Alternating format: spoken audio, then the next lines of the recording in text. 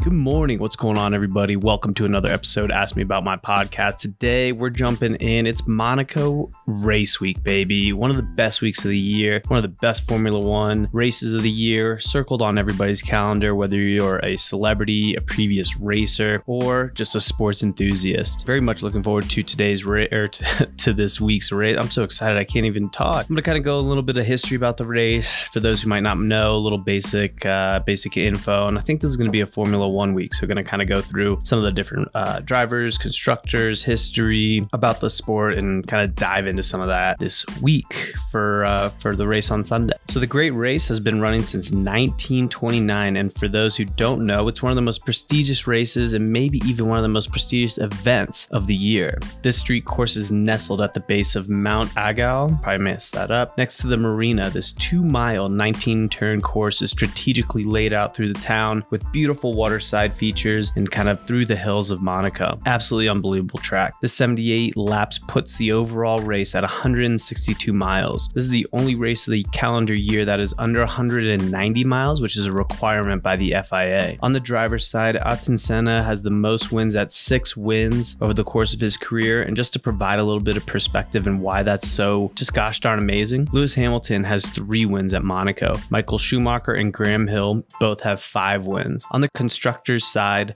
McLaren leads with 15 wins. Speaking of McLaren, they did actually just release a special livery that they're going to be running this weekend in partnership with Gulf Oil International. Beautiful livery, back to the orange and light baby blue, I guess you could call it. Very much looking forward to seeing that on track, seeing a lot of the PR photos, and the thing looks absolutely amazing. I actually went to their website to go try and buy like a hoodie or a hat or something. Most of the stuff is sold out, and I think the cheapest thing you could buy is a hat for like 45 bucks. The Monaco GP is held on the last weekend in May every year and brings out celebrities, former racers, dignitaries, just to list a few of the highbrow crowds. Also a few of the people, Bella Hadid, Kris Jenner, and even Lindsay Lohan and Salt Bae. Everybody's going to be there. And it's obviously on my calendar and bucket list of places to go watch a race. I actually was looking at tickets the other day to see if maybe there was a glitch on the United website. Maybe I could get a cheap ticket over there, but wasn't lucky this time. Maybe next time. Obviously, I'm very excited about the race. I think there's going to be a handful of teams to watch this year. What makes it kind of exciting? You have Red Bull creating great pace. Max Verstappen, it's kind of his race to lose. Red Bull's always accelerated at this course. I could only assume that they're going to do that this year again. Another one kind of coming up is McLaren. Obviously showing some great pace over the past couple races. Lando's really getting there, and Daniel's kind of getting into his pace a little bit, getting into his,